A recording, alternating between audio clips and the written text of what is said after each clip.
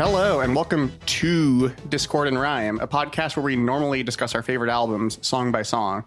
But this time around, we're focusing on one particular song on our favorite albums in one particular position. I'll explain that in a second, but first, roll call. Rich Bonnell. Mike DeFabio. Yeah, it's just a cozy two-person panel, just me and Mike. We're trying to make this series as bite-sized as we are capable of doing on this podcast. So we're breaking from format this time for a special new series, and here's what it's all about. So if you've listened to enough Discord and Rhyme, you've probably heard me mention that a particular song makes a great track too. I think I've said it like 15 to 20 times by now over the course of the show. And this is more or less. Yeah, and this is a long-standing fixation of mine, so much so that back in 2006, I made a compilation called 22 Twos, featuring 22 of my favorite track twos all in a row. It's named after a Jay-Z song of the same name from the album Reasonable Doubt. I've been around this block too many times, rock too many rhymes, cop too many nines, too. To all my brothers, it ain't too late to come together, cause too much black and too much love equal forever. Though what's funny is that the Jay-Z song is actually track 7 on the album, so it didn't qualify for the compilation. Missed an opportunity there. Yeah, the track 2, Politics as Usual, on that album is actually really good and did make the compilation. I figured it was sort of a consolation prize. So nobody understood why the hell I would make a comp like this until I regrouped with my old music nerd friends on this podcast, and it turned out they'd also thought about this really specific subject, which is why I love you guys. So as our subtitle implies, Discord and Rhyme is an album podcast, and one thing that makes a bunch of songs into a great album is great sequencing. And you can't have great sequencing without a well-chosen track 2. So track 1, just by itself, is a song. Track 2 is where an album starts to become an album. And what's fun is that there are a whole bunch of ways artists and bands use track 2, and that's what we're hoping to get at with this series. This is next-level album nerd stuff. This is the real stuff. We save it for you guys. So before we start, I wanted to spotlight the lead-in song I chose for this series, which is It's Not Right by Devo. Baby, baby.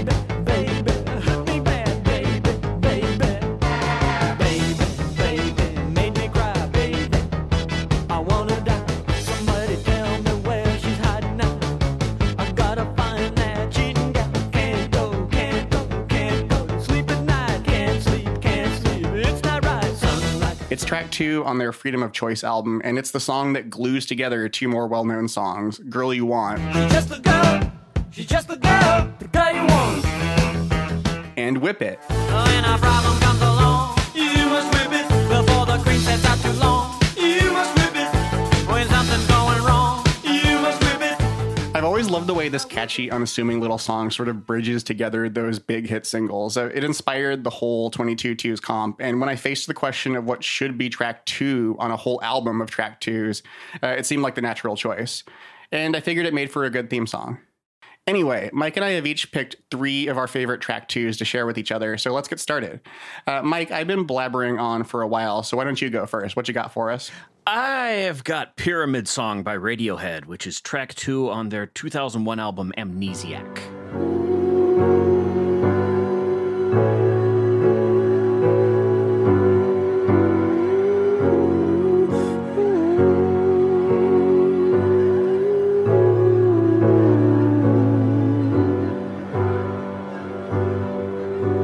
Jumped in the river, what did I see?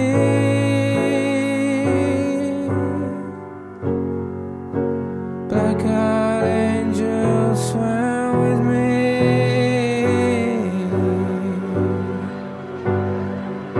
A moon full of stars and astral cars,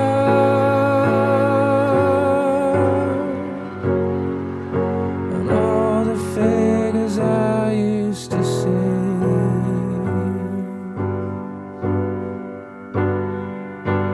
All my lovers were there with me.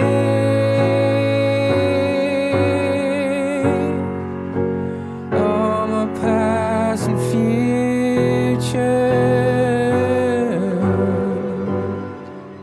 So Pyramid Song isn't even really my favorite track 2 by Radiohead. That would be Paranoid Android, but I didn't pick that one just because I wouldn't know where to start, and I'd be too worried about repeating a bunch of things other people had said. There's a lot of writing about Radiohead out there. It's kind of intimidating.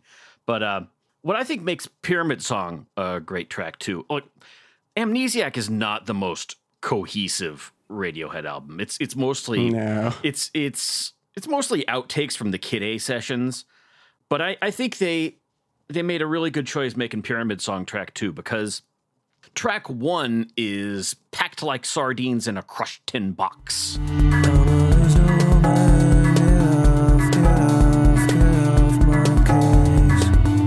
And that song sounds like it was written and performed by an irate Game Boy.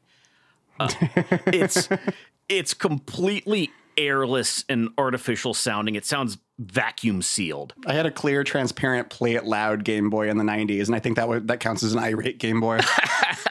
It was destroyed in a fire. Oh, wow. So for the entirety of track 1 on that album, it kind of feels like you're holding your breath.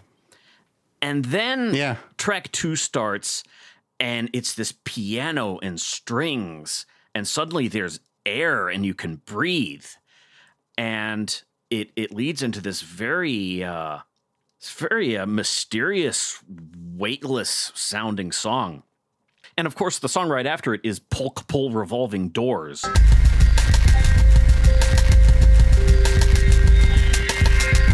Which is one of the most just hilariously aggressive experimental tracks they ever made. So having this nice space to breathe in between those two tracks, it works really, really nicely. And I also think it's just a really interesting song because, well, first of all, I've seen a lot of pretty heated discussions online about what time signature this song is actually in. I was going to ask about that because I've seen a YouTube video where the video is like trying to triangulate the time signature and just can't really settle on one. It's in 4/4. It is. Yeah, but it's wow. You have to kind of hear the 4/4 in your mind because there's nothing in the song that explicitly lays it out. It's that piano chord pattern that repeats throughout the song. That's basically it's more or less a clave rhythm that you hear in a lot of Latin music. It's just played very, very slowly and in this very languid manner. That's so funny. Yeah. And then when the drums do come in, they're not playing a straight up and down rhythm at all. They're just kind of floating in space with the rest of everything.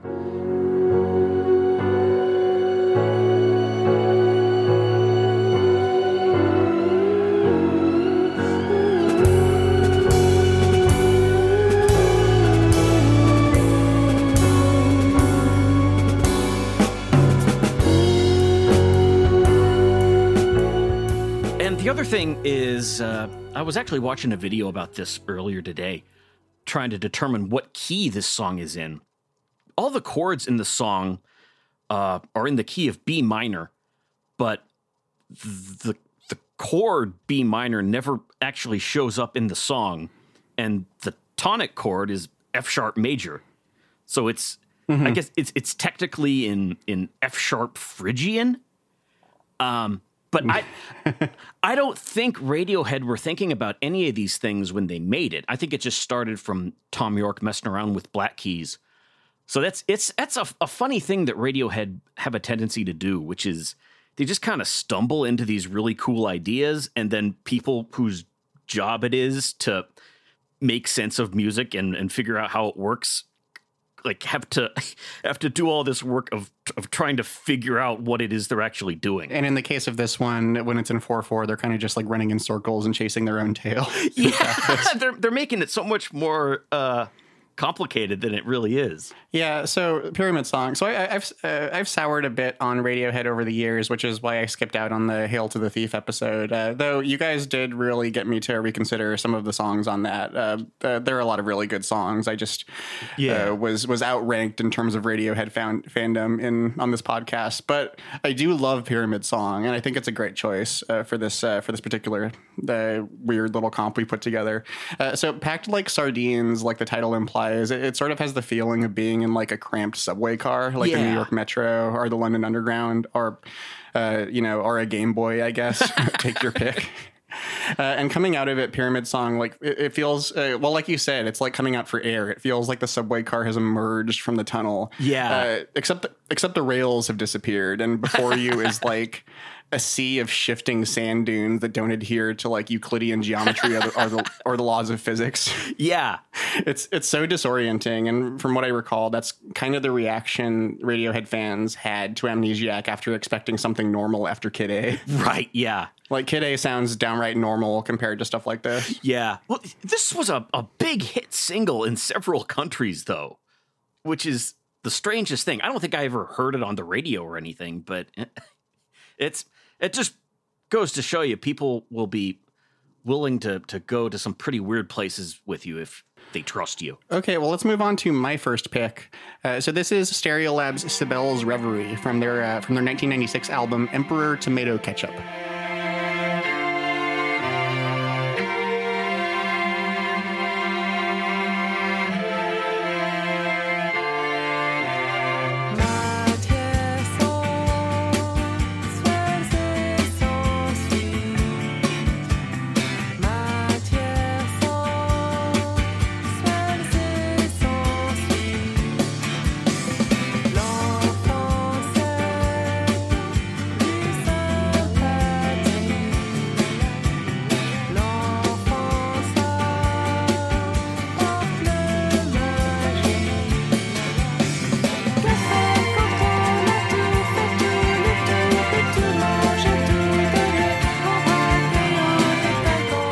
Should have looked up what any of these lyrics mean, but I didn't.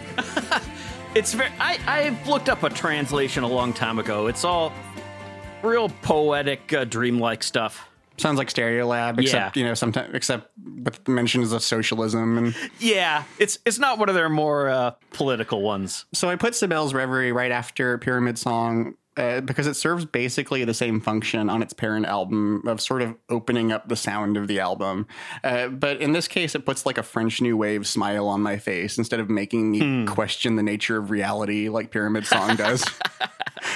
So Sibel's Reverie, as I said, is track 2 on Stereolab's 1996 album Emperor Tomato Ketchup. And that album opens with a bubbling 8-minute krautrock groove called Metronomic Underground.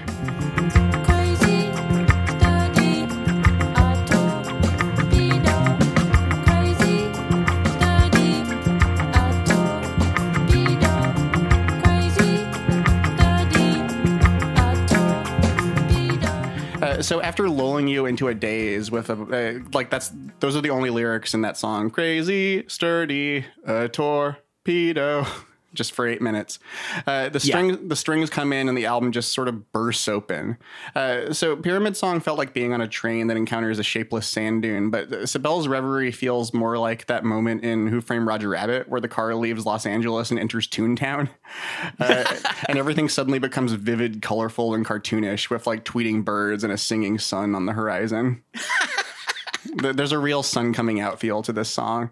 And on top of that, it's also just a really good track 2 for Stereolab's entire career in a way. So their earlier albums are just terrific. Everyone should hear them. But they're much more in the vein of something like Metronomic Underground, like buzzing drones inspired by like punk rock and German art bands like Neu. Or I guess it's Neu. Yeah. But their later career from Emperor Tomato Ketchup onwards has more elements of like easy listening bachelor pad and French go-go music, and they'd already experimented with that sound a bit by this point. But this song is where they full on embraced it for the rest of their career. And just finally, Sibel's Reverie is the best Stereolab song, hands down. And I love them. That's not a diss on the rest of their career. It's just a commentary on how much I love this song. And I just love it when a band's best song gets to be a great track too. Yeah. This might be my favorite Stereolab song too. I'm not, it's close, but it could be. Because Emperor Tomato Ketchup was the first Stereolab album I ever heard. Same. So this was, so for me, it was also, track 2 of Stereolab. So, you're introduced to them by this very kind of mysterious art rock groove with barely any lyrics to it. And there's lots of droning and synth burbling. It makes cool background music for your hip swinging space age bachelor pad, but and that's one of their EPs, right? The group played space age bachelor pad music. Yeah, which itself, space age bachelor pad music, is the name of an album by. Is it Esquivel? It might be, yeah. One of those guys you see in the Exotica section. I just looked it up. It's Esquivel.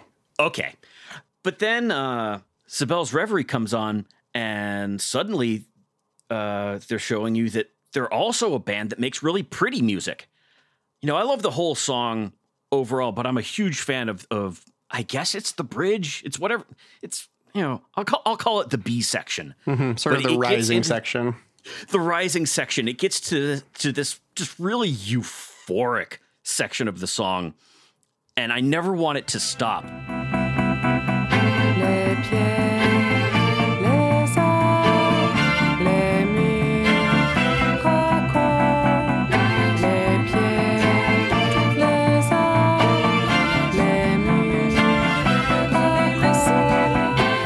If you hear them play it live, or if you've had a chance to see them play it live, it seems like they don't want to stop playing it either.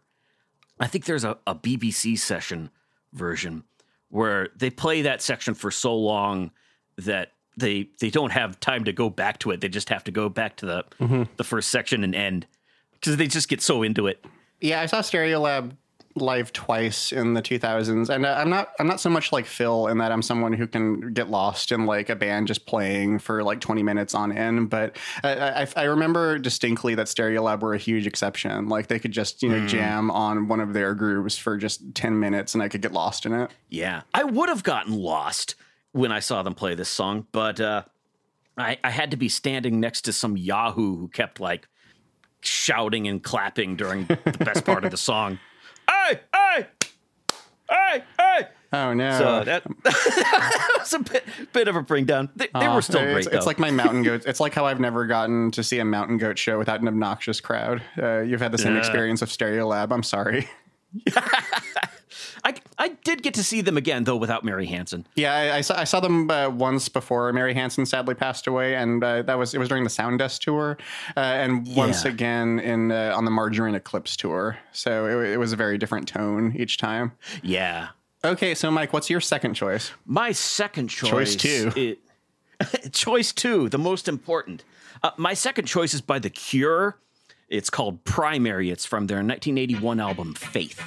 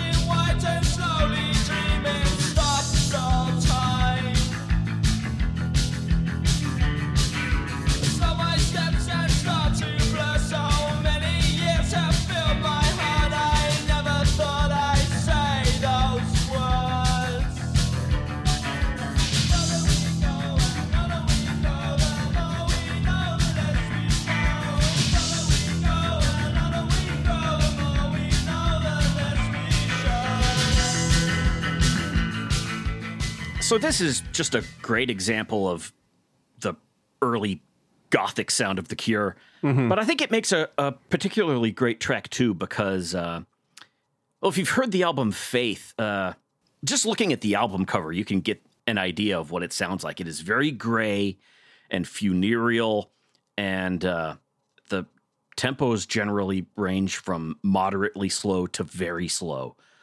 So you need something like Primary.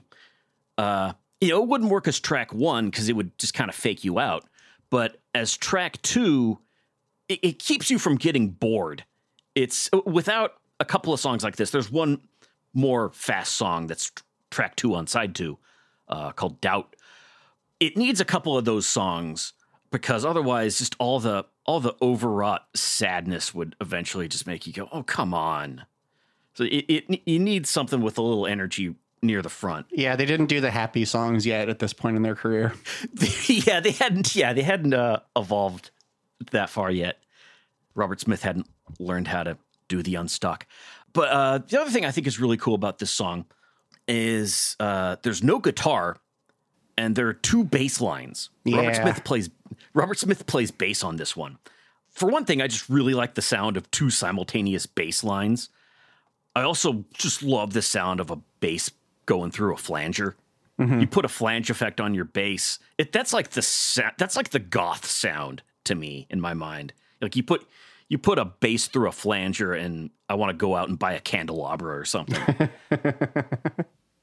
What, you don't already have one? Not yet. Ugh, get on that. Still decorating the new place. And also that gives it the effect of, for most of the song, there aren't any major or minor thirds. There's just these 2 basses playing these big open bass chords. So if you look up the song, what key the song is in, it'll just say A. Mm-hmm. Yeah, that was one thing. I thought that I had only picked major key songs and you had only picked minor key songs, but it's more accurate to say that yours are all kind of indeterminate key. Yeah, they're all kind of shadowy. There's something. There's always, you're always keeping us guessing, right? Yeah. Yeah. There are like a few moments, like at the beginning of the second verse, where he's the vocal melody. He's really hammering these minor thirds, but those moments don't come around too much. So it's ambiguous, and I think that's neat. But yeah, Primary, great song. Mm-hmm. Well, I want to start out with our musical mentor, Mark Prindle's description of this one. Primary is one of those, I can't believe I've lived my entire life without ever having heard this amazing songs that pop up out of the ether every once in a while. That's a pretty great description. He really sells it. Yeah. Yeah. And it doesn't have any poop jokes in it. That's not like Mark at all. Or references to Larry Hagman. Gotta have Larry Hagman. Yeah, but as for Primary, I was really into The Cure in high school, but in keeping with how my tastes have usually gone, I listened mostly to the more manic depressive, like Friday I'm in Love and Just Like Heaven type Cure that started with the album The Head on the Door. And I mostly avoided the early ones that are just like 100% depressed from start to finish. I think I listened to them once on Napster or something, and I decided they were too sad for me at the time. But I listened to Faith a couple times for this episode, and you're right, it's just terrific. So I'm gonna have to go check out the other ones again. Yeah, Faith and 17 Seconds were the 2 I got really into in high school. You can figure out what that says about me, but I guess Disintegration is pretty sad from beginning to end. Yeah. It's sad in a more, adult way, but yeah, it's like a 30 something sad kind of way. Yeah. As to how Primary works as a track 2, it doesn't. No, it does. I like it because surrounded by the more downbeat music on the rest of the album, it feels like an intimidating fortress that they erected at the castle gates. And like the Holy Hour, which opens the album, is kind of like the moat that you have to wade through. Oh, I like that image.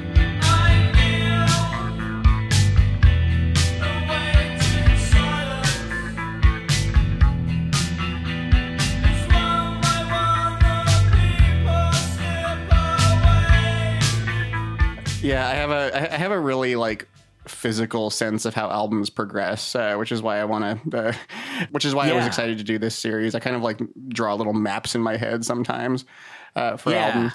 But it's like a bass groove shouting "None shall pass" before you get to hear all the other sad music on the album. Yeah, it's very, very stone-faced. Yeah, and as a song, it's I love the 2 simultaneous bass grooves, and it's interesting to me just how aligned with the arc of Joy Division and New Order they were at this point. Like they hadn't really broken off from them, because the lead line being played entirely on bass is a lot like just the signature thing that Peter Hook would. He was already doing that by this point, but that became like the dominant feature of New Order's sound. Right. Yeah.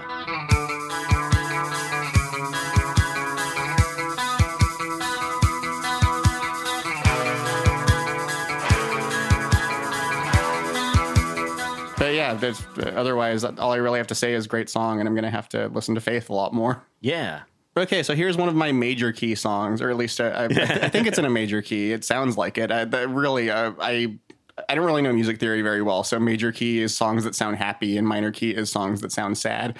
Anyway, this is track 2 on Bruce Springsteen's Born to Run. It's 10th Avenue Freeze Out. Oh, yes.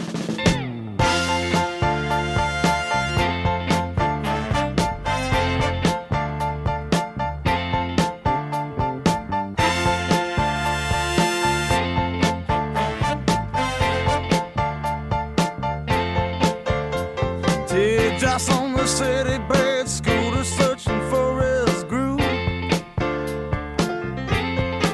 Seem like the whole world walking pretty and you can't find no room to move. Well, everybody better move over that song, 'cause I'm running on the bad side and I got my back to the wall. 10th Avenue freeze out.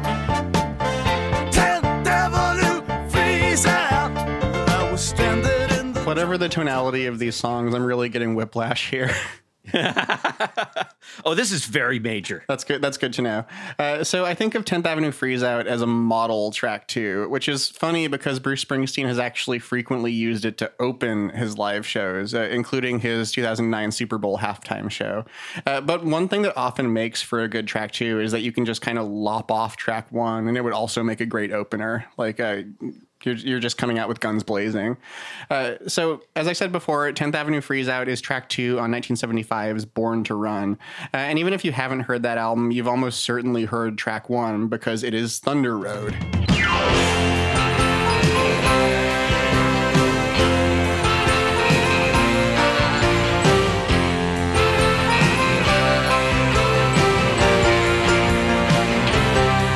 So I just recently learned to really appreciate Bruce Springsteen's music thanks to Ben's recent episode on Born in the USA. And what I really love about these early Bruce albums is that the sequencing feels like super cinematic to me. Thunder Road is like a great cold open, blowing the doors open at a breathless pace, like the beginning of like Goodfellas or Mad Max Fury Road. So 10th Avenue Freeze Out is like getting an opening credits flashback where you meet the players and just learn the story about how they all got together.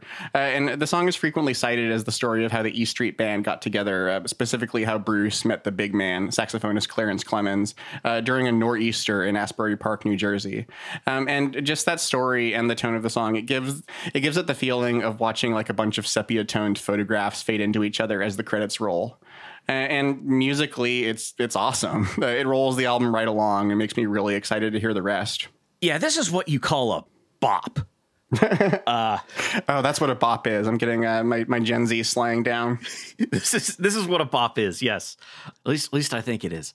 Yeah, I think this makes a great track too because if you look at all the other songs on side 1 of Born to Run, they're all really huge, and this one gives you something just a little bit smaller to give you a break from those songs.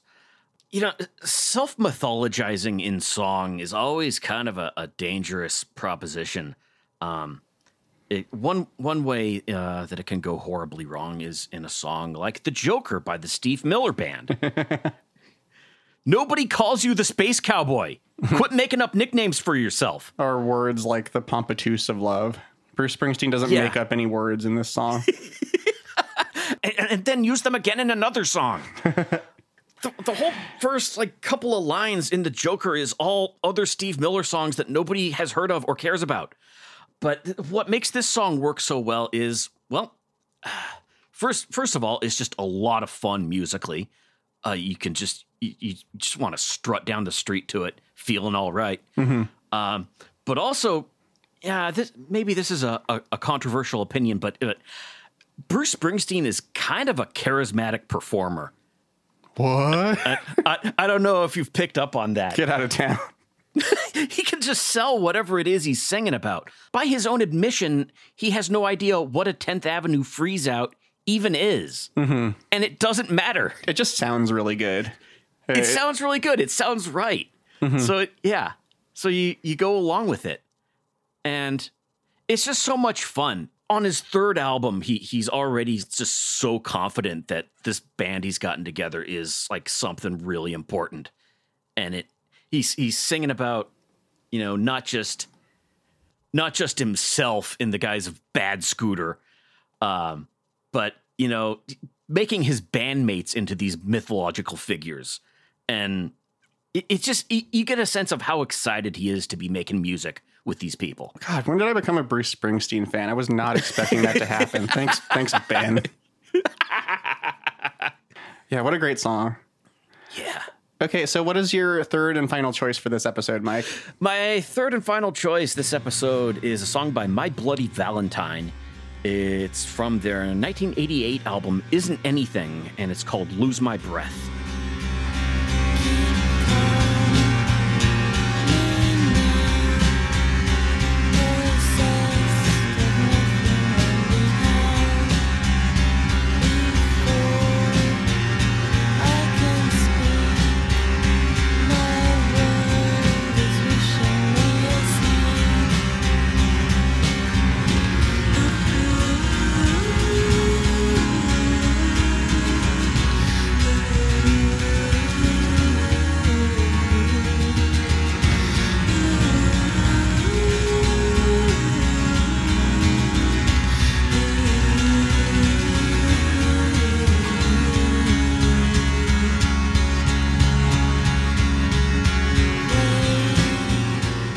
So if you've only heard one My Bloody Valentine album, it's probably the follow-up to Isn't Anything, which is 1991's Loveless. And that has a famously very dense sound that almost, it just sounds like a big ocean coming at you. You can't really tell the instruments apart. You can't make out any of the words or whether there are any.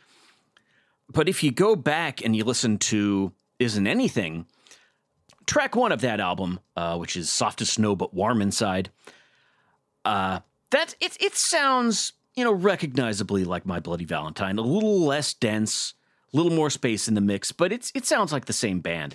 Soft as snow but warm inside, penetrate you cannot hide, feeling lost forever, we need you, feeling dark and feeling true, this is all I ever knew, soft as skin and leather, and I whisper you. You get to Lose My Breath, and this doesn't sound like anything that was on Loveless at all. Mm-hmm. It's big and open. The guitars are clean and recognizably guitars. You can make out some of the words. Well, you could make out some of the words on the first track too. But it's got a completely different vibe. And once you've listened to Isn't Anything, if you go back and listen to Loveless, in my experience, that album makes a lot more sense. You have like more of a point of reference for it. But Lose My Breath, I think, makes a great track too, because it allows you to get your bearings, I guess, I would say, in a way that Loveless doesn't really. And that has a really good track too, but it also just kind of bleeds into the rest of the album. Mm-hmm.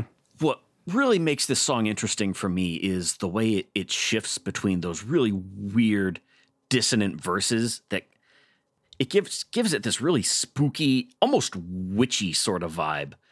Supernatural, I guess I would say, which then transition into these very ethereal. You can't talk about My Bloody Valentine without using the word ethereal. But these very ethereal, wordless choruses. Pyramid Song has a very good wordless chorus too. I forgot to mention that. But the Belinda Butcher's oohs here just melt me every time. Mm-hmm. And I think how they're achieving that, as far as I can tell from listening to it, there's one guitar in the song that's just droning away on one chord throughout the whole song. And during the verses, the chords that are playing are completely dissonant against that drone. So it creates these really dissonant, kind of scary chords. And then when you go into the chorus, suddenly there's a key change, I guess. I don't know if it's a key change exactly. I'm no musicologist. But the chords in the chorus fit with that drone. And when the chorus actually resolves, which it doesn't do the first time around, it's only on the second chorus where it actually resolves to a tonic. That's the drone is that chord. Oh.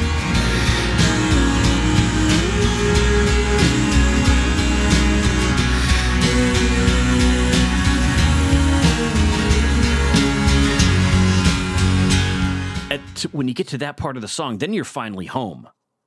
And I think that's a really neat trick. Well, I never really thought to do like deep musicology on a My Bloody Valentine song. Like I just never know where to start with their music. I distinctly remember the first time I heard Loveless, like it was the first, cool indie album I bought in high school. And I just remember thinking like, what is wrong with this? This music is wrong and bad. I think a lot of people have that reaction the first time. I think the typical reaction to hearing Loveless the first time is, oh, my stereo is broken. Yeah, and I'd heard about like how fussed over it was and how like immaculately produced. And I guess it is immaculately produced, but not in like the way you would expect. Anyway, I've really grown to like it, but that first listen was rough in high school. Yeah, that it had to grow on me too. I think My Bloody Valentine is a funny choice because I've owned Isn't Anything for decades, but I've never really thought to focus on the individual tracks. So listening to it really closely for this episode has been informative about like where one song ends and the other ones begin. But Belinda Butcher's voice is my favorite part of their music when it shows up. And it makes Lose My Breath, like you said, it's like a nice, cozy, cool down track in the middle of just two other much more abrasive songs. Yeah. It still feels like you're in danger, but not in immediate danger is a good way to put it. Yeah. It's like there's some danger off in the distance outside your window. Mm-hmm. Yeah, I was listening to it while walking my dog a couple of days ago, and it's starting to heat up a little bit here in Connecticut, and just it was a good soundtrack for kind of like the humid haze that I was walking through. Oh, interesting. Okay, time for the biggest tonal whiplash of the episode. So we're going to move from My Bloody Valentine to Weird Al Yankovic. This is the song Hardware Store from his 2003 album Poodle Hat. Bit of an Einstürzende Neubauten influence there. Yeah.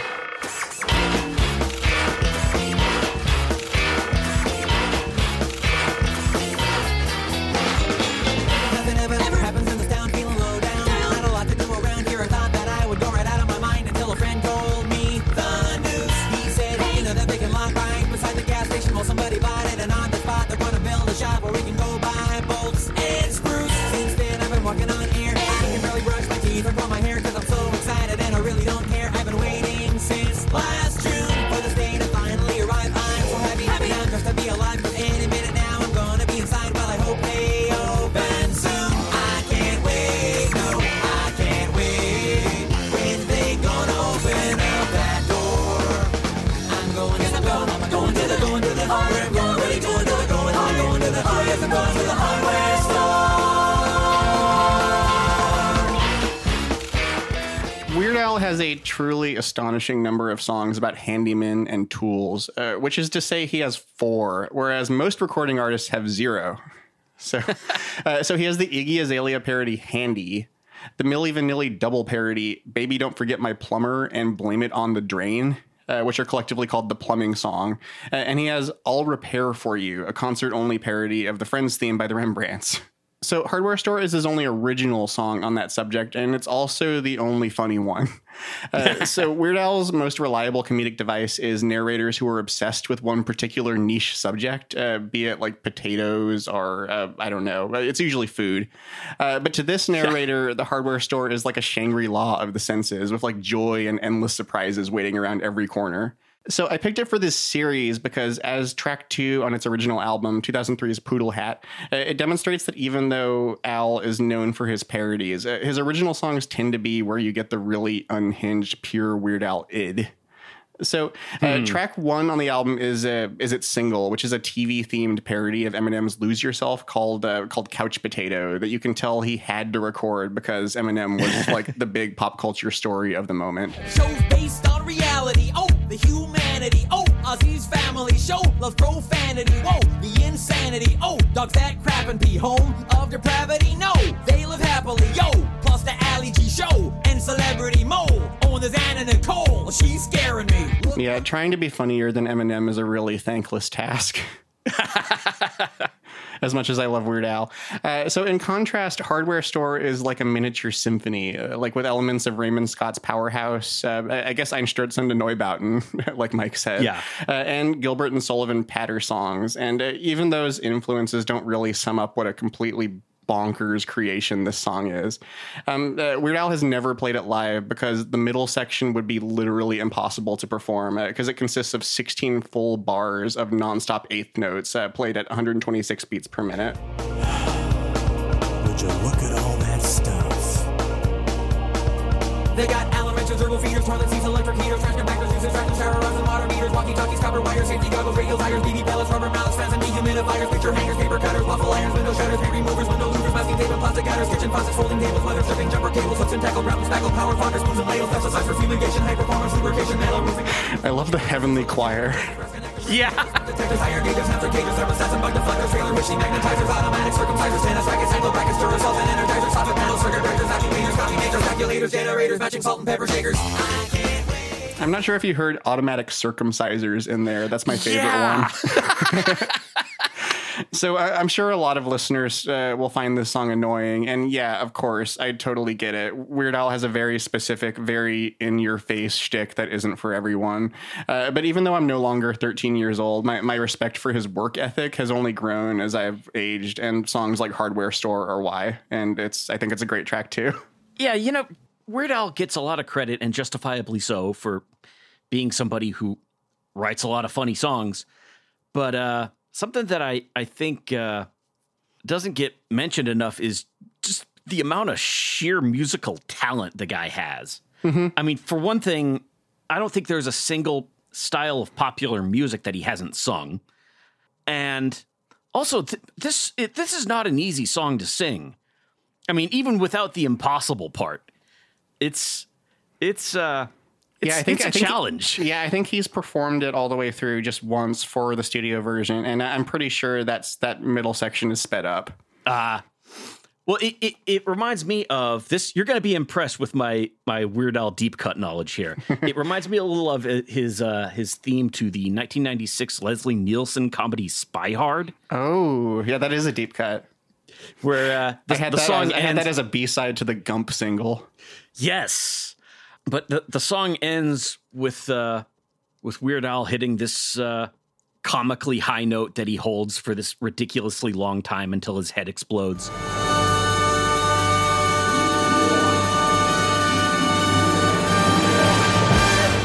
And he actually held it for that long in the studio. They thought they were going to have to loop it, and he just sang it for that long. Yeah. Like the guy's got like serious vocal talent. Yeah, and it's not just Weird Al. He has a phenomenally talented band who is able to recreate all of the parodies, all of the original songs that he parodies. And it must be said, it's been the same band since 1982, and it's he added a keyboard player in the early 90s, and but the lineup has been stable. Having being in Weird Al's band is just the best gig in popular music, I think. Yeah, that might be. Mm-hmm. When we did our Beatles covers episode, one song that I almost picked and didn't because it didn't fit the theme I'd picked out. But there was a George Harrison tribute concert. It wasn't the concert for George; it was a different one, where Weird Al came out and did "What Is Life" completely straight, no jokes. Oh wow! And he just killed it. Tell me what is my life without your love? Tell me who am I without you by my side? I thought you were going to say this song is just 6 words long. The Got My Mind Set on You parody, but that's even better. He went and belted out "What Is Life," and it's really good. And it's actually this really pretty moving moment to hear him just completely put the jokes aside for a moment and just sing this really heartfelt rendition of a George Harrison song. Yeah, well, as I've said a few times on the podcast, I learned about a lot of artists by way of Weird Al, and he has just a really deep and loving knowledge of music, and that's part of why I like him so much. Yeah, that's what makes his parodies stand out from everybody else who does that kind of thing. He really has just a love for music in general, and just an appreciation of whatever zeitgeist he happens to find himself in. I mean, just if you look at his polka medleys alone, he has basically condensed the history of popular music since what was the earliest song that showed up in a polka medley? I'm not even sure. I think his first polka medley begins with Jocko Homo by Devo. Oh, in fact, I know that. I know it goes earlier than that though, because he has like a Rolling Stones one. Oh, anyway, I mean, his first polka medley is called Polkas on 45, and it has a bunch of like older songs on it, like Jumpin' Jack Flash. But it opens with Jocko Homo. There are a few contemporary songs thrown in as well. I know my Weird Al polkas. Yeah, you do, but basically he condensed like the second half of the 20th century into like miniature polka form. Yeah, we're talking about like I mean, like this series itself, 22 Twos, is like a break from our usual like side episode format. One idea I have had is to take Weird Al's polka medleys and go song by song through them because they are like little surveys of popular music at the time, and you get some songs that like are huge hits and some that have just disappeared, and it's really interesting. That would be really interesting to do. I think we should do that. Yeah, maybe so. At some point, yeah. Yeah, listeners, if you see that series pop up in your feed, we got the idea here. Wow, Weird Al has spawned the most discussion of any song in this episode. Thanks for playing along with that, Mike. And I guess that's it for this set. We'll be back in a couple weeks. Each episode is going to be me and another co-host from Discord and Rhyme. But in the meantime, please subscribe to Discord and Rhyme if you haven't already. Please share us with your friends. And remember to rate and review us on Apple Podcasts. It helps spread the word about Discord and Rhyme. Bye, everyone, and keep as cool as you can. There you go, man. Woo-hoo!